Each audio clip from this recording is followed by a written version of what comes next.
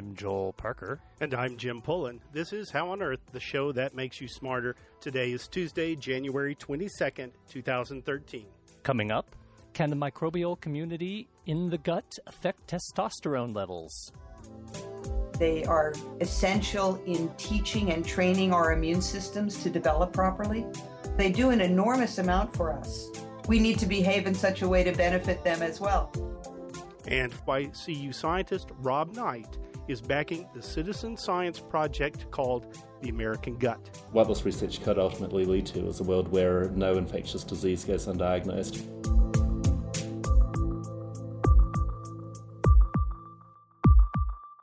We begin with a look at some of the recent news in science. Scientists from the University of Colorado in Boulder have just published 2 significant papers about tropospheric ozone, which means the ozone closest to the ground. News about atmospheric pollution is usually bad, but ground-level ozone pollution levels are actually getting better in some places. Using measurements taken over decades, an international team has learned that low-lying tropospheric ozone is flat or declining in North America, Western Europe, and Japan. Lead author Sam Oltmans from the Cooperative Institute for Research in Environmental Sciences explains the significance of their work. Emissions controls do make a difference. This study is probably the most comprehensive one that's been done looking on a global basis at lower atmosphere ozone changes. But all the news isn't good. There are still some places where ozone is going up. In places like China, where the emissions are still growing, it's not clear what's happening. First of all, there aren't long-term measurements in China. A place like Japan, which has strong controls on emissions, we're seeing slight declines. We don't know whether, since they're very close to mainland China, downwind from China, we don't know whether that reflects sort of a combination of increasing ozone levels in China and decreasing levels in Japan itself. CU researcher David Hensey and NASA's Kevin Bowman are working on tropospheric ozone too, but a bit higher up, where ozone becomes a greenhouse gas. They use an instrument on the ORIF satellite to get ozone soundings. Ozone measured by depth in the atmosphere over relatively small areas. Then they use computer models to trace the greenhouse heating ozone back to where it came from. Hensey says that they're learning how to hook together pollution control policy with how much warming the pollution could cause. In mapping out the impacts of emissions on the climate effects of tropospheric ozone at the spatial resolution at which people are thinking about air quality policies, in terms of regions like mega cities to the state level, we're able to sort of start to think about these questions simultaneously. The team is learning how differences in geography are playing part too. For example, ozone made in Denver can cause more heating than ozone from San Francisco. This means that ozone is produced in areas that are high in altitude, like Denver, or areas over continents where the meteorology is such that air is lifting a lot, are more likely to put ozone in a place where it has a largest effect on heating, as a greenhouse gas. Sam Oltmans and his team published their research in the journal Atmospheric Environment in mid-December. Hensey and Bowman published their study in Geophysical Research Letters in late November. A new Danish study warns that it's time to stop talking about good cholesterol and bad cholesterol and focus on the most dangerous kind of all, ugly cholesterol. In general, what people call cholesterol is actually protein-covered balls of fat that circulate in the blood. Most people have been taught to say the good kind is HDL cholesterol and the bad kind is LDL cholesterol. The Danish study adds to a growing body of research that indicates that ugly cholesterol is the worst one of all. Ugly cholesterol is a ball of LDL cholesterol, but it's very, very small. It's sometimes called small particle LDL or remnant-like particle cholesterol.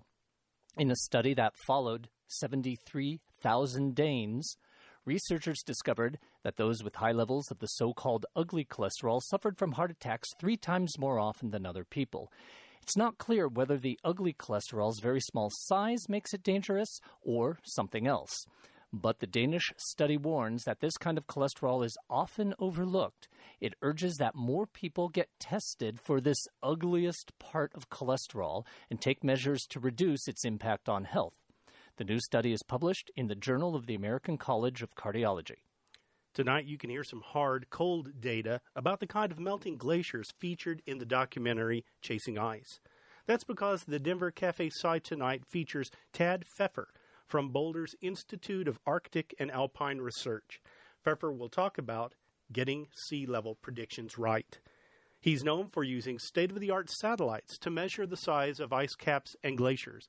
His calculations from last year indicated that ice melt around the world is raising sea levels less than some people have feared, but still plenty for concern. What we see is that the glaciers are losing about 0.4 of a millimeter per year if you think of it in terms of how much they're adding to sea level. And the ice sheets, together with all of the glaciers that surround the ice sheets, about a millimeter per year of sea level is coming from the ice sheets plus the glaciers surrounding the ice sheets. Tad Pfeffer will give more details about melting ice and rising sea levels tonight at Denver's Cafe Sci. This free event starts at 6 p.m. at Denver's Windcop Brewery.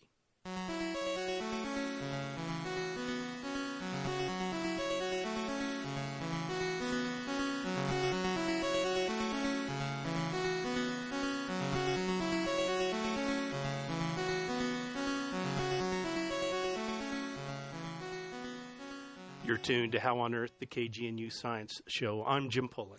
And I'm Joel Parker. In the last 50 years, scientists have tracked an alarming increase in diseases such as arthritis and multiple sclerosis, and asthma and allergies. These autoimmune diseases have been rising the fastest in modern communities, those with better access to Western diets, healthcare, and sanitation. As for why, some scientists suggest that Western life is too hygienic, and this increases the chance of autoimmune diseases. Now, a new study raises interesting possibilities about what's going on. Jane Danska is a research scientist at the Hospital for Sick Children in Toronto. She's been working with scientists at CU Health Sciences and CU Boulder to study 3 things. 1, a special strain of mice at high risk for autoimmune diabetes. 2, a sex hormone called testosterone. And 3, microbes that live within the gut. Specifically, Danska's team studied a mouse that's bred to come down with type 1 diabetes. Danska says the hygiene of the mouse colonies influences how often they get diabetes. They get diabetes more often when they live someplace more clean. What has changed in our environment that has led to this increase in immune-mediated diseases over the past 50 years or so? It's not our genes that change that fast, so it must be environmental. Danska says the likelihood of diabetes in these diabetes-prone mice is also influenced by their sex. Male mice who have higher levels of testosterone have a 30 to 40% incidence of diabetes. Female mice who have lower testosterone levels have an 80 to 90% incidence of diabetes. Curious about how hygiene and sex hormones affect susceptibility in diabetes, Danska's research team had male mouse pups grow up in a completely sterile environment. No germs, no bacteria in their guts, none on their skin, none in their cages. Completely microbe-free. What we observed was the protection that males had relative to females for type 1 diabetes, the lower frequency of diabetes in the males, that went away when we put them in a sterile environment. So they were just as prone to the disease as the females were. They lost that benefit, and we immediately tested their testosterone levels. We were very surprised to see that in the absence of normal bacterial components of their gut, their testosterone levels were significantly lower than the same strain of mouse living with normal bacteria in their gut. Danska says that, to her knowledge, this is the first research to indicate a connection between an animal's microbes and its level of a sex hormone such as testosterone. Danska's team decided to take the research one step further.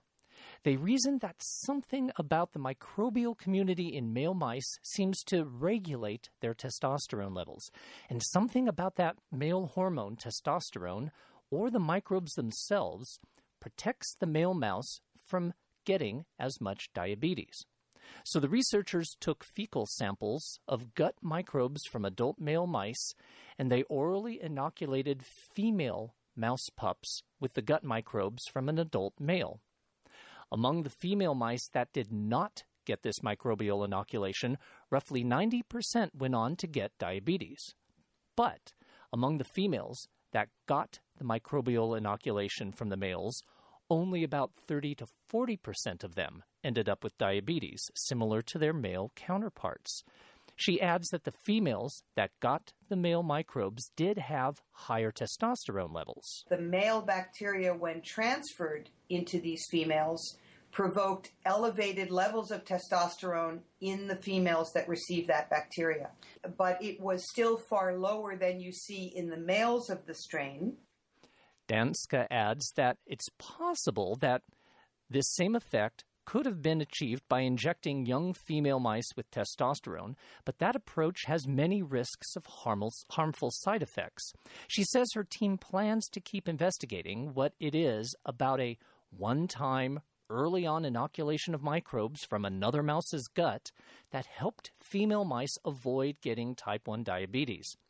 Danska adds that she's especially excited about what her research might reveal about other autoimmune diseases and sex differences. For instance, women are more prone to diseases such as rheumatoid arthritis, multiple sclerosis, thyroid conditions, and lupus than men are. She's hopeful that her research will shed light on these conditions and the role of healthy gut microbes. We're just really at the beginning of our understanding of the profound and intimate way that we are living with bacteria in our bodies. Ultimately, the goal is to be partners with these bacteria. We are their partners. They help us to digest our food. They help to give us vitamins. They are, we now know over the past decade, essential in teaching and training our immune systems to develop properly. So they do an enormous amount for us. We need to behave in such a way to benefit them as well.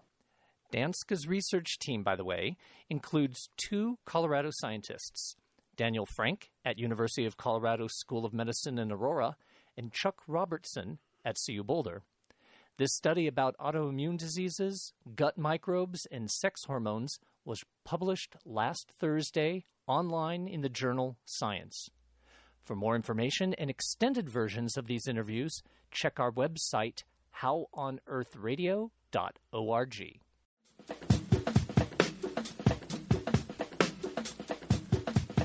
You're tuned to How on Earth, the show that makes you smarter. On the theme of microbes, perhaps you've heard the news. There's now a documented cure for one of the most deadly cases of antibiotic resistance. The cure, published in the New England Journal of Medicine, addresses C. diff colitis, a bacterial infection that can invade your gut and lead to chronic diarrhea, vomiting, and even death. Antibiotics have often failed to stop C. diff, but the cure is high in yuck value because it involves infusing the intestinal tract of the person who's sick with fecal microbes from someone who's healthy. Amazingly, this stool transplant stops C. diff colitis most of the time, but no one can say for sure exactly why, which is one of the many reasons why CU scientist Rob Knight is backing the citizen science project called The American Gut. Rob Knight is one of the world's leaders in tracking the amazing world of microbes that live inside of us and also on us. Up next, Knight talks with How on Earth's Shelley Schlender about just what kinds of microbial samples you can collect for the American Gut, what happens once you mail your sample in, and why this project is so important. Here's Shelley.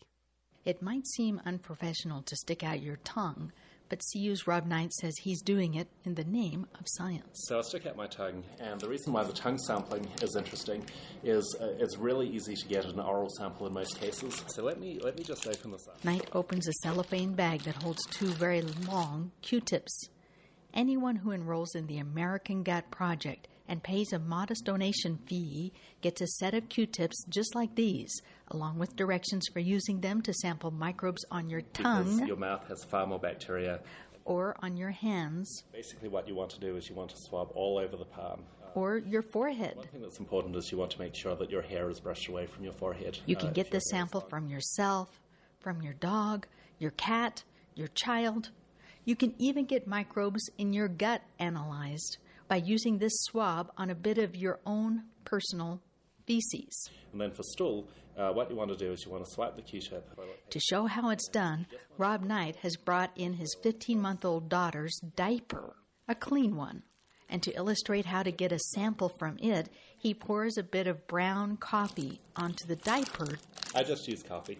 Just to give you an idea, I did think about bringing in the diaper that Alice produced this morning, but I decided against it at the last minute. So anyway, what you want to do is you want to take the swab, then just rub it on the material there. And what you can see is that there's a bit of brown material on the swab. You could use the same technique to get a bit of stool sample from some toilet paper. It's all very clearly explained in photos and easy instructions that are provided when you get your Q-tip swabs. What you'll be getting in the mail is 1 or more of these tubes, depending on how many kits you signed up for, and then an instructions sheet that shows you how to do the skin and the fecal sampling. These researchers want anyone to be able to sign up, follow the directions, and send in a microbial sample for the American Gut Project. One of the really exciting things about American Gut compared to traditional research on the microbiome is that you, as a member of the public, can get involved in it directly. What's happened in the past, and this includes things like the Human Microbiome Project, which my lab was involved in several capacities, and these large projects that are funded, whether it's by a federal agency like NIH or by a private agency like the Gates Foundation, the study is always directed at a very specific thing, and so as a result there are all these exclusion criteria that mean that most people can't participate. So with American Gut we're taking a totally different approach where it's crowdsourced and it's crowdfunded, and so the exciting thing about that is that if you're interested in what's going on in your gut or some other body site, you have that ability to just get involved directly, sign up and send in your sample. And so this is really a very new way of doing this kind of thing. This is a unique citizen project in other ways too. One big way is that you'll be able to see your personal results. In most studies, results are blinded, meaning only the researchers get to see just what data goes with who, and the research subjects themselves never get to know what their own sample showed.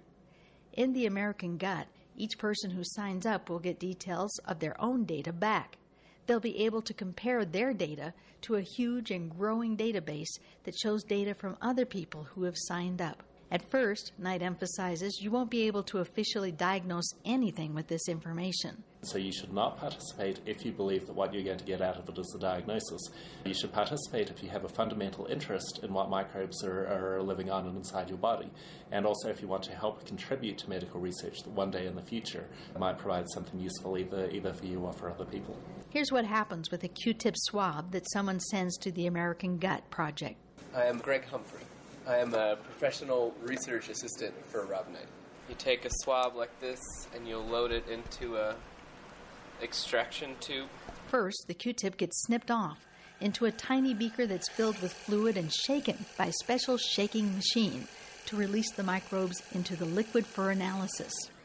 The liquid in that beaker has a wild ride ahead, traveling through a liquid robot that prepares the sample for further analysis, another machine that helps to basically put a DNA barcode on microbes in the sample, then on to another lab where that sample is taken to a machine that helps to sequence and identify just what kind of microbes are in it, plus how many of each were in the sample.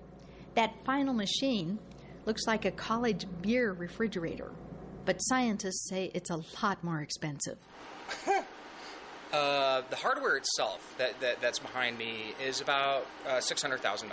Associated with this particular instrument, we have a supercomputer that we do a lot of the processing, post-processing of the data on. So total for this particular platform, it's about $1 million. After that, there's quantitative analysis to track just what microbial families are involved in all this, generating lots of important data for the scientists, and also details for each person to have for themselves, thanks to their donation to the project of a sample and some funding. Rob Knight says that one day will come when this kind of data could make a major difference in how we diagnose an illness. What this research could ultimately lead to is a world where no infectious disease goes undiagnosed. Data about our microbial communities might also help us understand how to restore a healthy gut when it's been messed up. If you've got weeds in your garden, if you drive through a bulldozer and then you just hope that what grows back is what you want, I don't think that's going to be a very successful strategy, but that's effectively what we've been doing to our own microbes for the last century, and figuring out how to get away from that paradigm and to promote the beneficial microbes, I think is going to be really important. So projects that let us find out about all those beneficial microbes are really critical at the moment. The American gut represents a new kind of science for How on Earth. I'm Shelley Schlender. Thank you, Shelley, for that report. The deadline for enrolling in the American Gut Project is February 2nd. You can find out more on our website or use the website thehumanfoodproject.com, then click on the tab that says American Gut. Shelley, what about the ethical issues surrounding this study? What if there's something wrong with folks and they do or don't want to learn about it? Well, hi, Jim. The answer is that this was sent through the same internal review board that any kind of scientific study goes through, which has people that are going to be the test subjects of it. And the Human Review Board approved this study. It's very exciting because usually people don't get to know what their results are in a study, and this time people can get the information. Right, and if you have a minor child or something like that, it's a normal sort of form. Yes, you have to sign off and approve the fact that you know that this information will be used. Now, you get the information about your own data, but it's not like your data is shared with the whole world then, because it's private in terms of you're just a statistic point in the whole data scheme, but you get to know your own. How can other researchers leverage this research? You know, Jim Pullen, they already are leveraging it in some ways because there are some big scientific groups and commercial and private and research institutes that are investing in the American gut. Second Genome, a group out of California, has actually provided some scholarships so that more people can get this opportunity. Very interesting. So, Joel and Shelley, would you guys participate? Well, I think I would. I think it'd be interesting. I usually do science. It'd be interesting to be studied. Well, actually, Jim and Joel, I already have. I've signed up for this. In fact, I got a whole packet of these tests for my whole family, and they're looking forward to getting them as one of my Christmas presents to them. Well, I guess if I had the choice of taking it or leaving it, I guess I might be convinced to leave it, so to speak. Well, and so that's the thing, is that people can choose how much they want to be part of this or not. It's a very exciting new kind of project. Yeah, citizen science, very interesting stuff. Something maybe we could cover more here on How on Earth and will in the future.